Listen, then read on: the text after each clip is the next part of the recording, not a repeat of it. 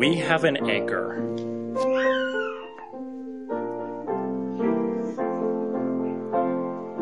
Will your anchor hold in the storms of life, when the clouds unfold their wings of strife, when the strong tides lift and the cables strain? Will your anchor drift or firm remain?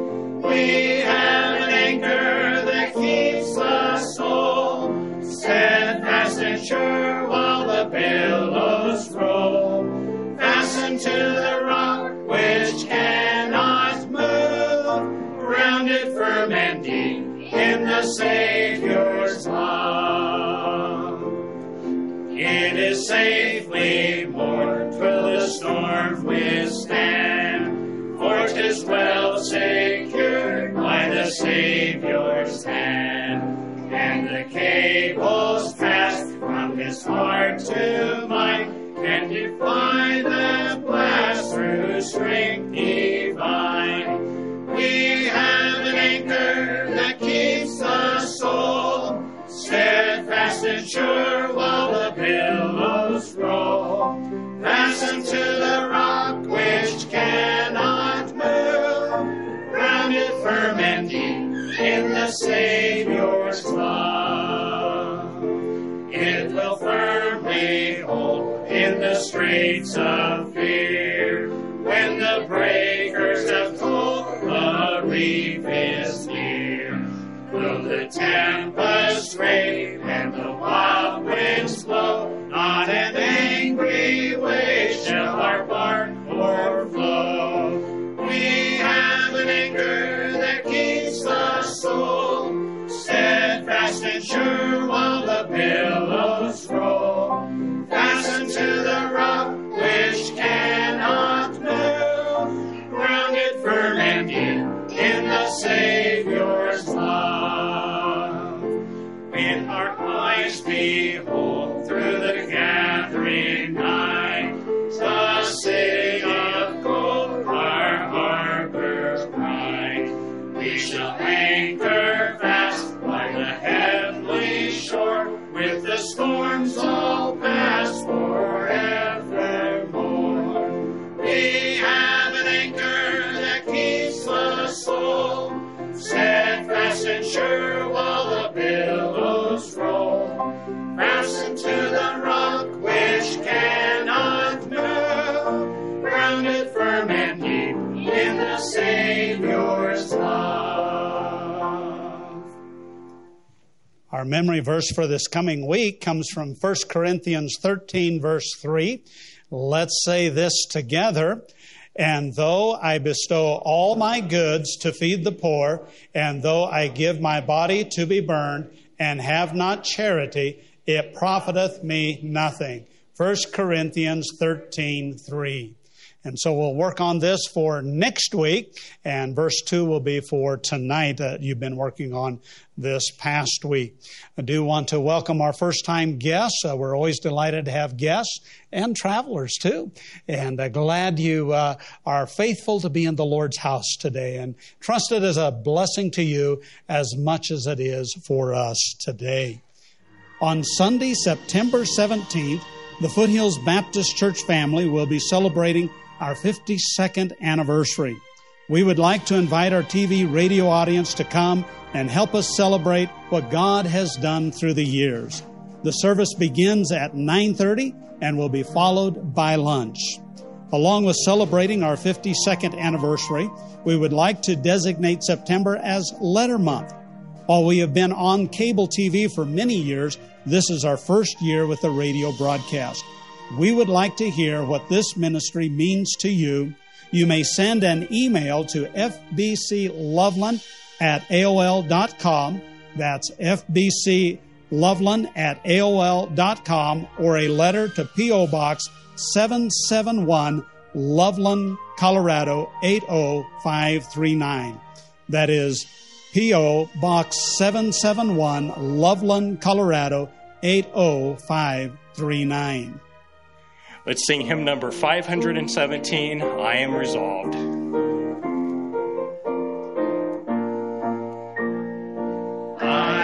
resolved no longer to linger, charmed by the world's delight. Things that are higher, things that are nobler, these have allured my sight. I will hasten to him, hasten so glad and free. Jesus, greatest, highest, I will come to thee. I am resolved to go to the Savior, leaving my sin and strife. He is the true one, he is the just one, he hath the words of life. I will hasten to him, hasten so glad and free. Jesus, greatest, highest, I will come to thee.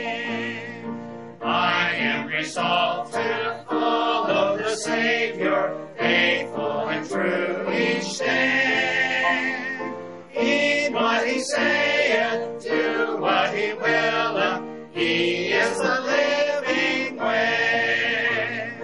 I will hasten to him, hasten so glad and free. Jesus, greatest, highest, I will come to thee. I am resolved to enter the kingdom, leaving the paths of sin. Friends may oppose me, foes may beset me, still will I enter in. I will hasten to him, hasten so glad and free. Jesus, greatest, highest, I will come to thee. Arise, my soul, arise, shake off thy guilty fears. The bleeding sacrifice in my behalf appears.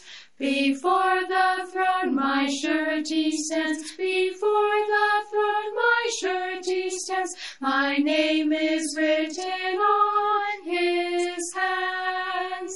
He ever lives above for me to intercede. His all-redeeming love, his precious blood to plead. His blood atoned for all our race, his blood atoned for all our race, and sprinkles now the throne of grace. 5 bleeding wounds he bears, received on Calvary. They pour effectual prayers, they strongly plead for me. Forgive him, oh forgive, they cry. Forgive him, oh forgive, they cry. Nor let that ransomed sinner die. The Father hears him pray, his dear anointed one. He cannot turn away the presence of his Son. His Spirit answers to the blood, his Spirit answers to the blood, and tells me I am born of God. I now am reconciled, his pardoning voice I hear. He owns me for his child, I can no longer fear. With confidence I now draw nigh, with confidence I now draw nigh, and Father, Abba, Father, cry. Luke chapter 13 this morning, please. Luke chapter 13. I noticed we had a traffic jam in the parking lot this morning. That's good news. Luke chapter 13, and stand if you're able to with me in honor of God's Word. And we'll read verse 1 through verse 9. Luke chapter 13.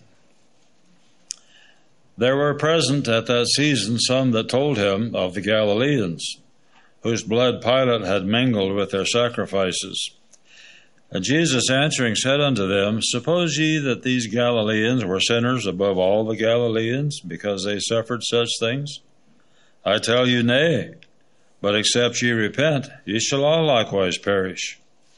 Are those 18 upon whom the tower in Siloam fell, and slew them, think ye that they were sinners above all men that dwelt in Jerusalem? I tell you, nay. But except ye repent, ye shall all likewise perish. He spake also this parable. A certain man had a fig tree planted in his vineyard, and he came and sought fruit thereon, and found none. Then said he unto the dresser of his vineyard, Behold, these 3 years I come seeking fruit on this fig tree, and find none. Cut it down, why cumbereth it the ground? And he answering said unto him, Lord, let it alone this year also, till I shall dig about it and dung it. And if it bear fruit, well, and if not, then after that thou shalt cut it down. Let's bow in prayer. Father in heaven, we thank you for your many mercies to us. We thank you once again that we are able to assemble in this place and hear our pastor preach the word of God. We pray your blessing upon him as he delivers this message from your word. We pray that you'll speak to each heart here today, meet the needs of each heart and each life. Thank you again for your many, many blessings and for this precious word of God that we hear this morning. In Jesus' name we pray. Amen. God bless you. Be seated. This passage deals with one of the oldest arguments of humanity. I'm really not that bad because I'm not as bad as somebody else. And you know, we still hear this today. The typical criminal that is a thief, of violent rioting and looter and burning could say, I'm not as bad as Nero or Saddam Hussein and his sons. Or the corrupt politician could say, I'm not as bad as those violent rioters that are looting the city and burning the city. I'm not as bad as them. Then you take the average lost person, maybe a true patriot who thinks, drinks, cusses, practices occasional adultery. He could say he's not as bad as the corrupt politicians. Also, there is that unsaved person who is ethical in all his dealings, a dependable worker, a real asset to the community, reaches out to others, normally very faithful to his wife or to her husband, goes to church maybe on Easter or Christmas, could say, I am better than the person that is a marital cheat and an alcoholic. But then you have the religious person, the one saved, who regularly attends church and has many of the characteristics of a believer, with the exceptions of a real problem with either pride or anger. Yet he would or she would say, I'm better than all the above. I'm not as bad as they are. You see, I'm not as bad because I'm better than somebody else. Now, let me show you a couple of verses. And this is the theme that Christ is dealing with in this passage and the issue that he is dealing in this passage. 2 Corinthians chapter 10, verse 12. 2 Corinthians chapter 10 and verse 12, the Word of God says, For we dare not make ourselves of the number or compare ourselves with some that commend themselves, but they, measuring themselves by themselves and comparing themselves among themselves, are not wise. What it is saying, when you try to compare to somebody who is worse than you to justify that you're okay, you're not wise in God's eyes. Now take Romans 3, 10 through 12. You see, we always use ourselves as the standard of being good enough, and we have somebody else that we can find that is worse, so we can justify being good enough. But that should not be the standard. Romans chapter 3, verses 10 through 12, and then I'll drop down to verse 23, uses God's holiness as the standard. As it is written, there is, how many? none righteous, no, not one. There is none that understandeth. There is none that seeketh after God. They are all. It's not most, many, some. What's the word there? All gone out of the way. They are together become unprofitable. There is none that doeth good, no, not one. And then verse 23, for all have sinned and come short of the glory of God. You see, there's no exemptions. There's no loopholes. It's all inclusive. Every man, woman, and child that exists must come to this threshold of the standard of God and realize that all have sinned and fallen short of His glory, and there's no exemptions, and we must repent and put our faith in Jesus Christ. Now, here's the question that I want to pose to you before we look at this passage. To whom do you compare yourself? To whom do you compare yourself? To someone worse than you? Or do you compare yourself to that perfect holiness of God? With that understanding, let's look at the issue brought to Jesus and His response. In chapter 13, verse 1, it talks about the Galileans whose blood Pilate had mingled with their sacrifices. Let me give you a little background about this incident and what they're talking about. We understand that this is known only by God's Word. Now, that doesn't minimize the validity of it because we believe God's Word is true and we believe every word of it. But we understand there's no secular recording, or they've not been able to find a secular recording to validate or not necessarily validate, but to go along with this. But here's what we understand. Tiberius was a brutal, vile ruler that hated the Jews. And he had appointed a procurator in the Jerusalem region at one point that was a little bit to his thinking. And under that particular sub-leader had gone through 4 high priests there in Jerusalem because he was trying to find somebody that would agree with the hostility towards the Jews at large. And they finally found Caiaphas.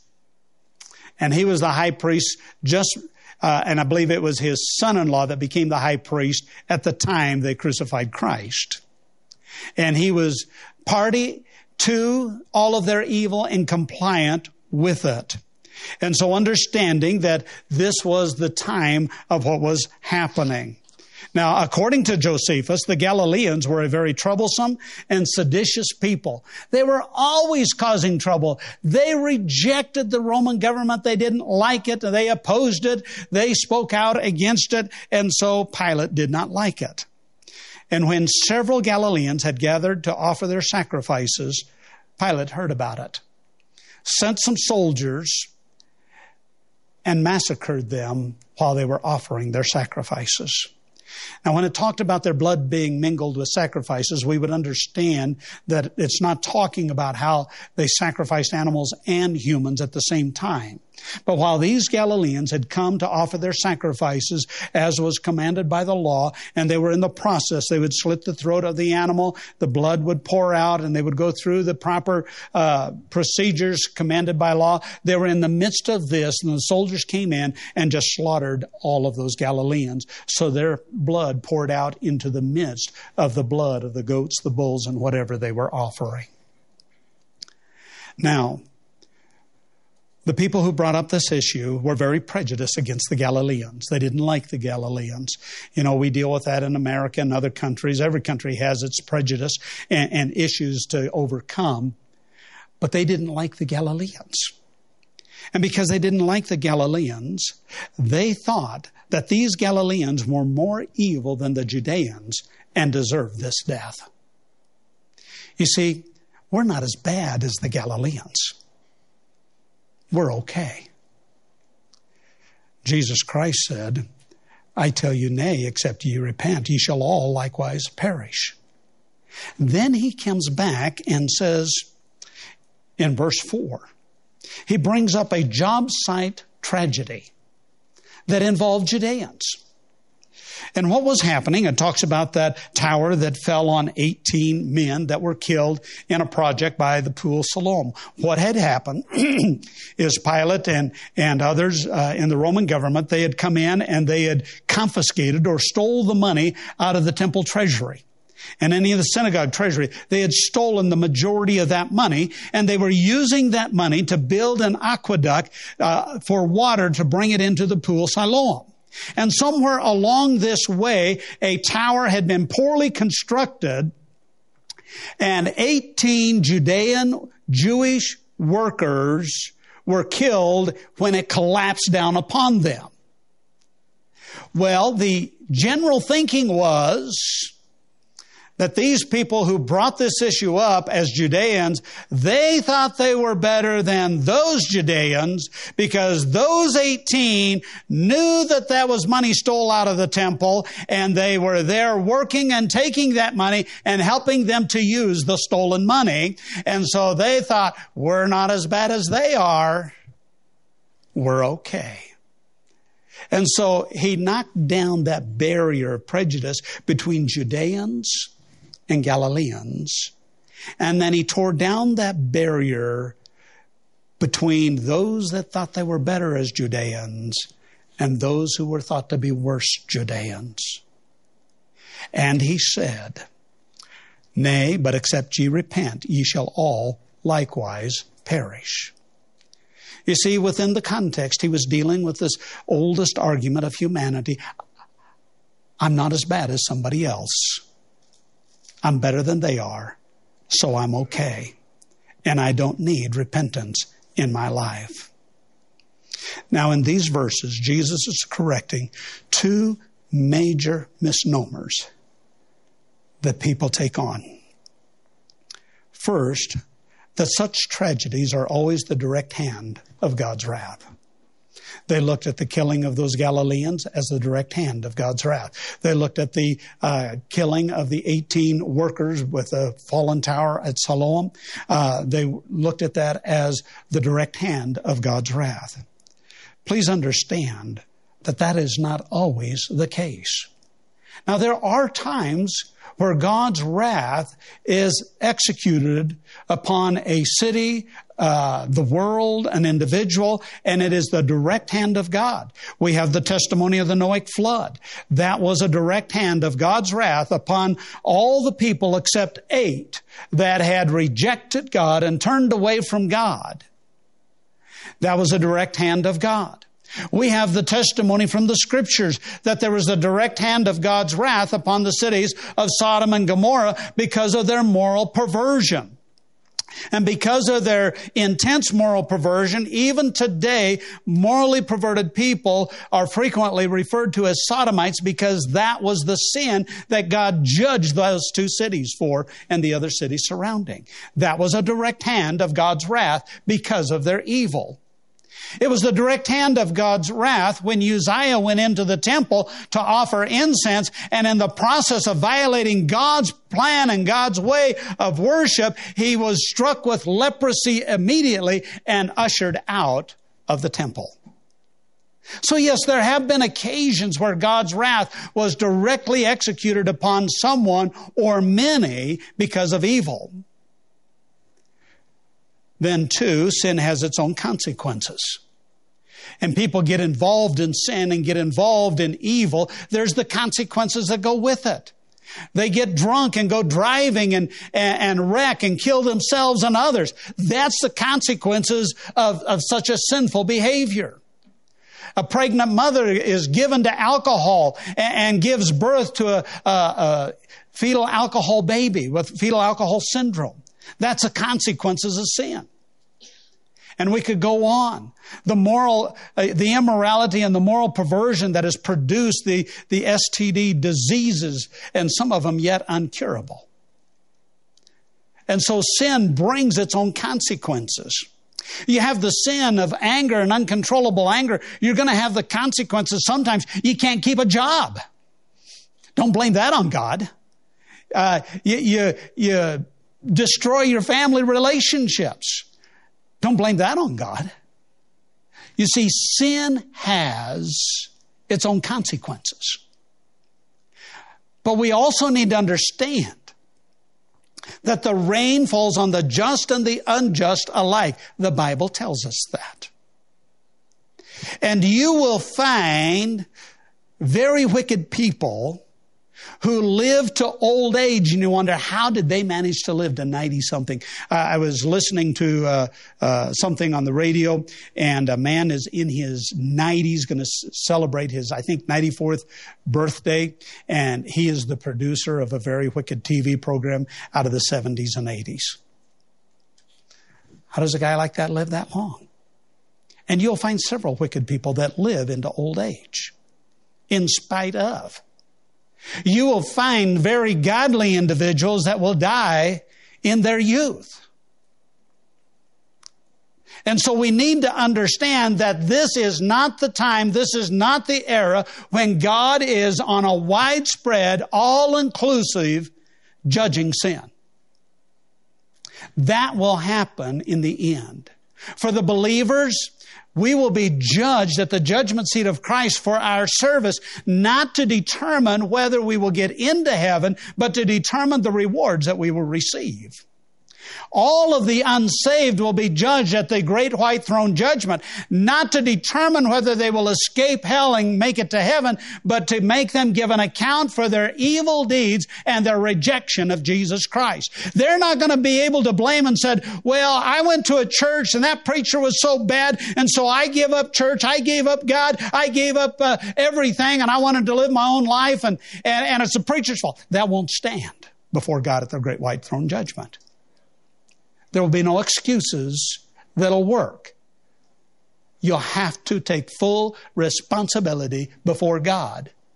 Number one, for rejecting His salvation. You can't blame it on anybody. And I know there have been preachers that have had bad behavior. There have been deacons who have had bad behavior. There have been treasurers and clerks and members and Christians that have had bad behavior, that have brought a reproach upon the name of Jesus Christ, that turn people off from Christ. But my friend, that'll never fly as an excuse before God, because your salvation is between you and God. There's no exceptions. There's no loopholes. And so first he deals with that wrong thought that people die because they are more wicked than others. You'll find even the book of Psalms, I believe it is Psalm 2, David says, why do the heathen rage? Why is it the heathen in all of their paganness and their violence and wickedness and corruption? How is it that they prosper? How is it they succeed? Because now is not the time God is judging all of that. The second misnomer is people often believe that it is only people who are more evil than they are that need to repent. Because I'm good enough. And that's what he was dealing with here. Twice Christ said, except ye, you yourself, you need to take this and nobody else and everybody else, whatever it is. It's as though he's speaking to every person from creation beyond. But it is all centered upon you, me, every individual. He says, except ye repent, ye shall all likewise perish. There's no exception. Christ deals with two levels of repentance, both personal and national. In verses 1 through 5, he's dealing with personal repentance. He's talking about you personally. Except ye personally repent, ye shall perish. But when he gets to verses 6 through 9, he is dealing with national repentance. And in verses 6 and 9, he's talking about Israel as a nation that needed to repent and accept Christ as their Messiah. The parable that is given, the 3 years, that's the length of his public ministry, reaching out to Israel as a nation. And there was the preaching of repentance, that they would repent of their sin and repent of the rejection of Christ and receive him as their Messiah. Christ stood up over Jerusalem and said, "Oh, Jerusalem, Jerusalem, how oft would I gather thee as a chicken or as a hen her chicks, and you would not." And they continued to reject. And then he says, "We'll give them a little more time." And even after they crucified, they had a little more time. But in AD 70, the city was destroyed and they were dispersed because they never did accept or repent. That was a national problem. As I said, the context is speaking of Israel's national repentance. However, the principle prevails. We really have no controls or not much of an influence over the nation of Israel today. We can send missionaries, we can preach the gospel and see people saved and changed from the bottom up. But we can apply this principle to America. Now, do understand, the church is not Israel. Israel is not the church. America is not Israel. But there are prevailing principles that God hath ordained for any nation. And you will find that even Gentile nations like Nineveh, when they repented in sackcloth and ashes, God held back his wrath. But it was a principle of national repentance, but it involved widespread with that. Here's the principle that we can apply to America. As America, we have forsaken God. We have forsaken his principles. We have tried to kick prayer out of everything. We have tried to kick the listing of the 10 Commandments out of the courthouses, out of libraries, out of government buildings, everywhere we can, because I don't want to see them. Now, I know somebody's going to say, we're not under law, we're under grace. That's true. However, get this. Christ specifically said, I did not come to destroy the law, that's the moral law, but to fulfill the law, and he fulfilled both the moral and the ceremonial law in every detail. The church age is not an era to live in anarchy, spiritually speaking, where there is no right and wrong. In fact, in 1 John, when John was writing to the churches and to the believers, he said that sin is a transgression of the moral law. And so the moral law still tells us what is right and wrong. And it's still a sin to use God's name in vain on any level. It's still a sin to steal. It's still a sin to commit adultery. And that list goes on. And we have tried to kick out God's principles of right and wrong. And we have become a very corrupt, wicked, and morally perverted nation in so many ways. Mark this down. National repentance, though, will never happen until there's widespread personal repentance. So many people, and especially in the conservative movement, want the president to repent, senators to repent, governors to repent, mayors to repent, and the list can go on in both elected and bureaucratic officials. And they want them to repent. However, they won't see this as they should, because they think the elected people, are worse than themselves, and if they would repent, our country would change. Do you know what? Just because you see the president as worse than you does not mean that you are right with God. Just because you see our governor as worse than you does not mean that you are right with God. You can talk about a senator, you can talk about a mayor, you can talk about any elected official, bureaucratic official, and you can see them as worse than you, and they may be. But that doesn't make you right with God. And until on a widespread basis, the individual citizens of America put God as their standard of what's right and wrong and see their need for personal repentance, we will never see national repentance. Because you'll still elect the wrong characters to the office to make way to do what you want to do, which is not right with God. Jesus Christ said, except ye. That's on a personal basis. Now let me say this. Praise God if the president, the governor, the senator, the congressman, the mayor, whoever it is, praise God when they see God's holy standard and repents to be right with God. Praise God for that. But my friend, that's not enough. Except ye, you personally, repent. Ye shall all likewise perish. No exemptions, no loopholes. We have to agree, Jesus calls and commands repentance. And it is still to be a part of our preaching today. There are a lot that have tried to eliminate it. It is still, you do a study of this subject in the New Testament, and you will find it still applies for the church era. I want to quote in a lengthy paragraph the late Dr. Harry Ironside on repentance. The call to repentance is one of the missing links to the preaching of modern times. Now understand, he has passed away quite some time ago, and I wonder what he would think today. Most preachers are afraid to speak of repentance or no longer believe in its need. Repentance is not the work of merit. Repentance is an acknowledgement that one has no merit, that in himself he is just an undeserving sinner exposed to the judgment of God. God commandeth all men everywhere to repent. The Bible says that. Repentance is not to be confused with mere penitence. Penitence is sorrow for sin, but we are told godly sorrow worketh repentance to salvation, not to be repented of. It is not mere sorrow because one has done wrong.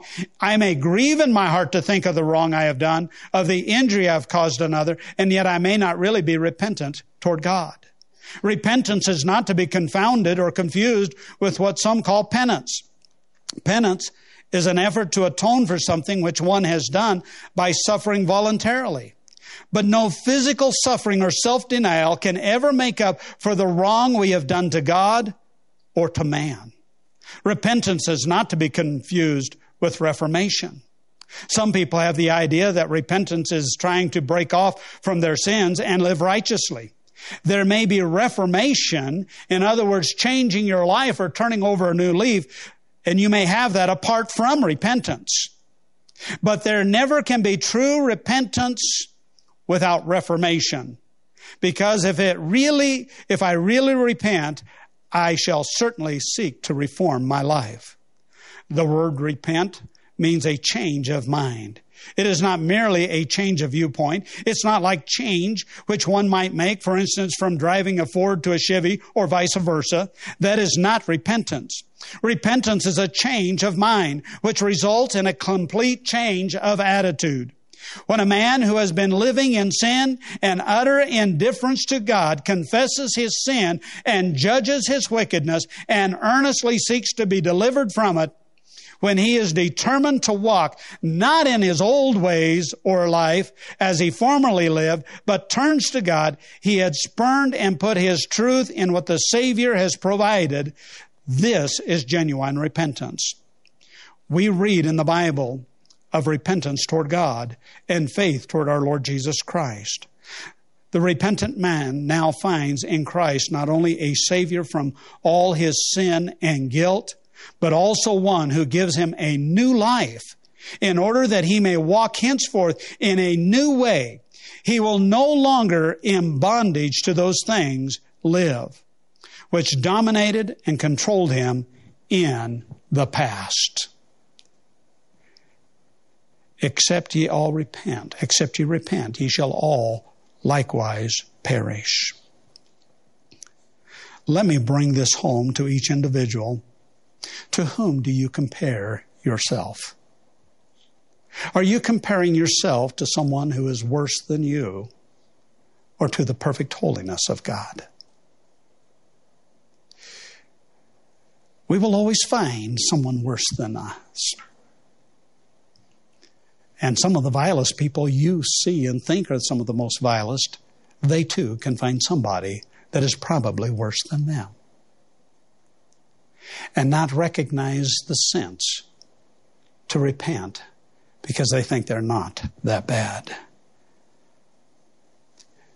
You see, we need to maintain the holy standard of God.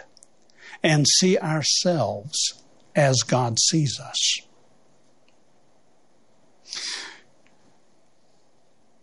Repentance has been lost in the preaching because preachers are on a mission to build big churches so they look good with their empire and make bigger money and have bigger fame. And so they don't want to preach about repentance, and they don't want to get specific about sin because they might offend somebody and they won't give money and they won't show up in church. But my friend, they are pathetic doctors of no value, as Job called them, because they put up barriers between you and the gospel and an opportunity to receive Christ as Savior. My friend, if I were a fireman and your house was on fire, I would be a pathetic fireman if I did not do everything to knock the door down, break holes through the window, break holes through the roof to get down and get you out and spare your life from a burning inferno. As a preacher, there is something far worse. A house that burns down can only bring physical death. But if you reject Jesus Christ, it brings eternal death and an eternal burning in hell. If I don't get pushy, if I don't get vocal, if I don't cry out, if I don't care whether you get saved or don't get saved, what a pathetic preacher I am.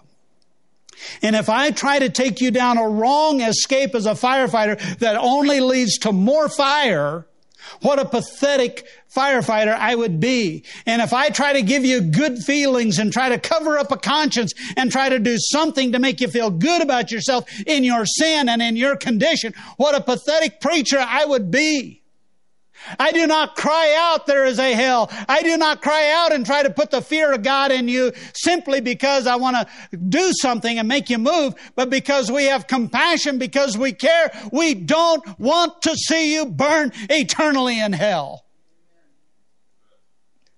So we must be frank. We must be compassionate. We must be honest. We must tell the truth, just as Jesus Christ took the occasion where people came. And I don't think he was unkind, but he was very straightforward. And I'm sure many were offended by his straightforwardness of truth. But nobody can accuse him of being unloving because nobody has loved more than Jesus Christ, who laid his life down on the cross to pay your sin penalty. But he was straightforward. My friend, the Bible says, except ye repent, ye shall all likewise perish. There are no exemptions, no loopholes. We were not talking in this case of simple physical death.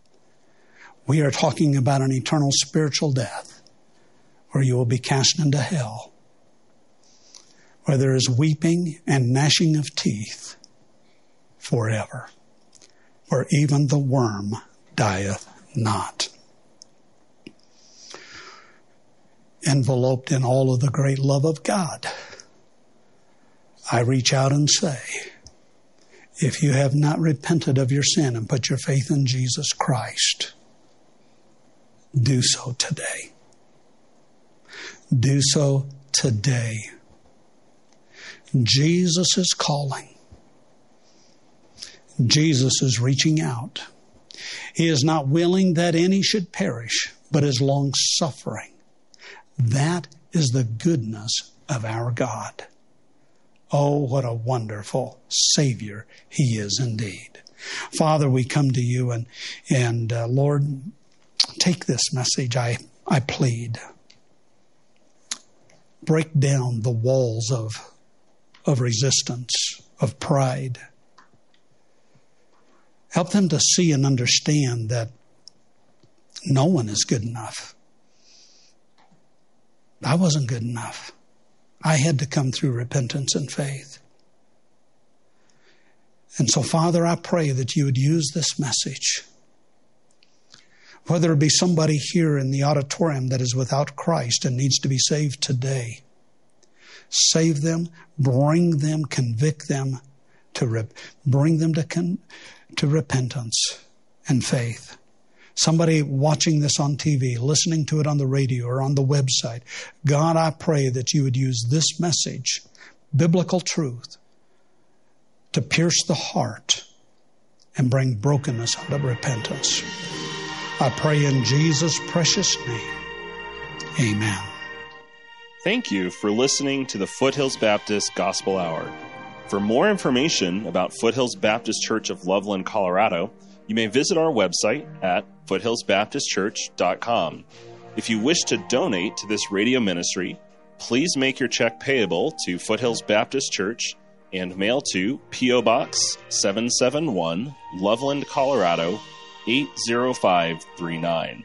Once more, please make your check payable to Foothills Baptist Church and mail to P.O. Box 771, Loveland, Colorado 80539. Or you may go to our website at foothillsbaptistchurch.com and click on the Give tab.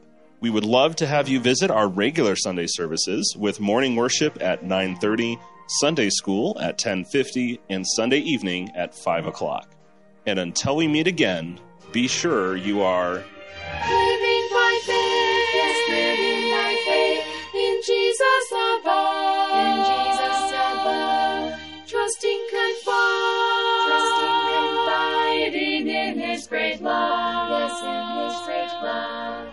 From all harm safe, from all harm safe, in His sheltering arms, I'm living by faith, and feel no harm.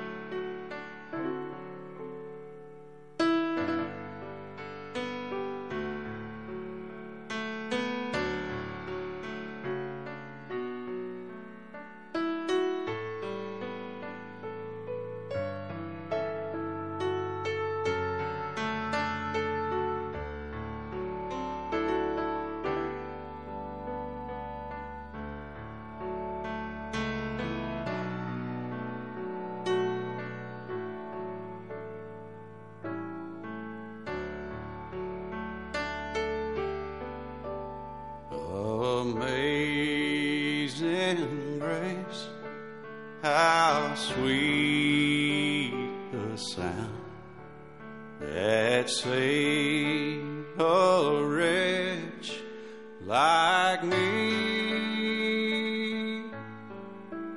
I once was lost, but now am found. Was blind, but now I see. 'Twas grace that taught my heart to fear, and grace my fears relieve. How precious did that grace appear, the hour I first believed.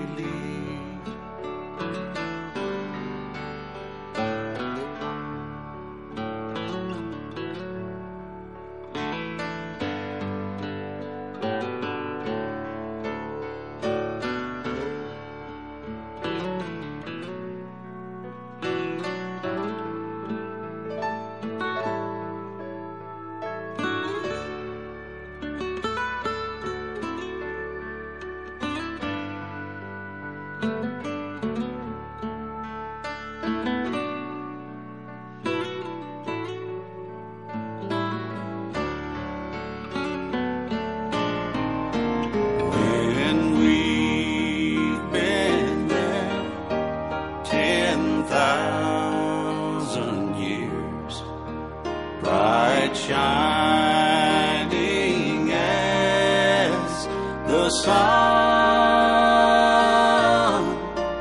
We've no less days to sing God's praise than when we first begun.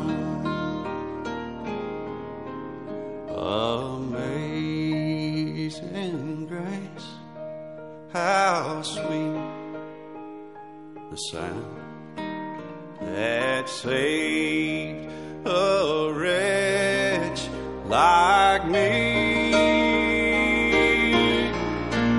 I once was lost, but now am found. Was blind, but now I see.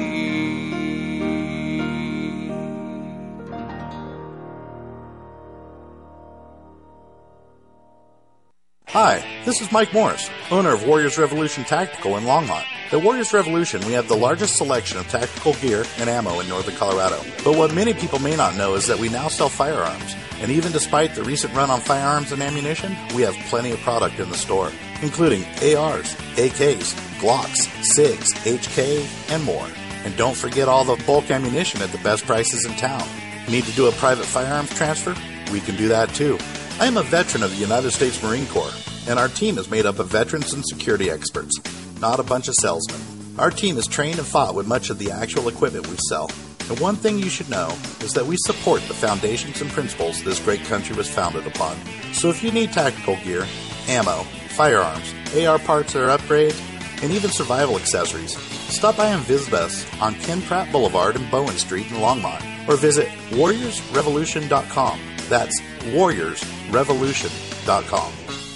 Wow, it's so soft and smooth. It's cool to the touch. How did you do that? Well, we took MyPillow's patented fill and combined it with this new technology that we didn't have back then when I invented MyPillow to bring you the best pillow in history, MyPillow 2.0. Because of all of you, MyPillow 2.0 has been a huge success. And now we're bringing you our best-selling Go Anywhere MyPillows with the same temperature-regulating technology. Made with my patented adjustable fill and brand-new cooling fabric, they're truly the next generation of MyPillow. So go to MyPillow.com, use your promo code KHNC to save over 60% on our MyPillow 2.0 4-pack special. You'll get 2 MyPillows and 2 Go Anywhere MyPillows, regular $259.92, now only $99.98. King size just $10 more. This is a limited time offer, so please order now. KHNC. This is Steve at Ramsey Auto Group. Hey, this is Mike from Ramsey Auto Group. Just stopping in to say hi, let you know that we're still open, still in business, and still rocking and rolling. You know, if you're looking for a good car experience, come see us. We have old school values. We still operate by handshake. We're not pushy. We want you to be happy, and we have a great selection of trucks. 6175 West 10th Street, Greeley. 970-443-5654. 970-443-5654. Are you looking to sell your excess construction equipment? Trust Steffes Group's team of professionals to get you the best return on your investment. Steffes Group is a nationally recognized leader in the auction business with over 60 years of experience. Their team of professionals prioritize honesty, integrity, and outstanding service, and they work with you every step of the way to ensure a smooth and successful auction process. Go to SteffesGroup.com right now to find a sales representative near you and discuss your options today. This is Rick Rodriguez. Christ said he would build his church and the gates of hell would not prevail against it. Join me on Sundays from 9 to noon for the Olive Tree and Lampstand Ministry Radio Church program on 1360 AM KHNC. Hi, this is Tammy Cuthbert Garcia with Naturally Inspired Radio. Tune in Monday through Thursday at 3 p.m. for the latest in natural health news. Get real solutions for healthy living and hear from our inspiring guests that are leading the way in health and freedom. You're listening to the Roar of the Rockies, KHNC, 1360 AM, Johnstown, Greeley, Loveland, Fort Collins. The views and opinions expressed on 1360 KHNC are entirely those of the host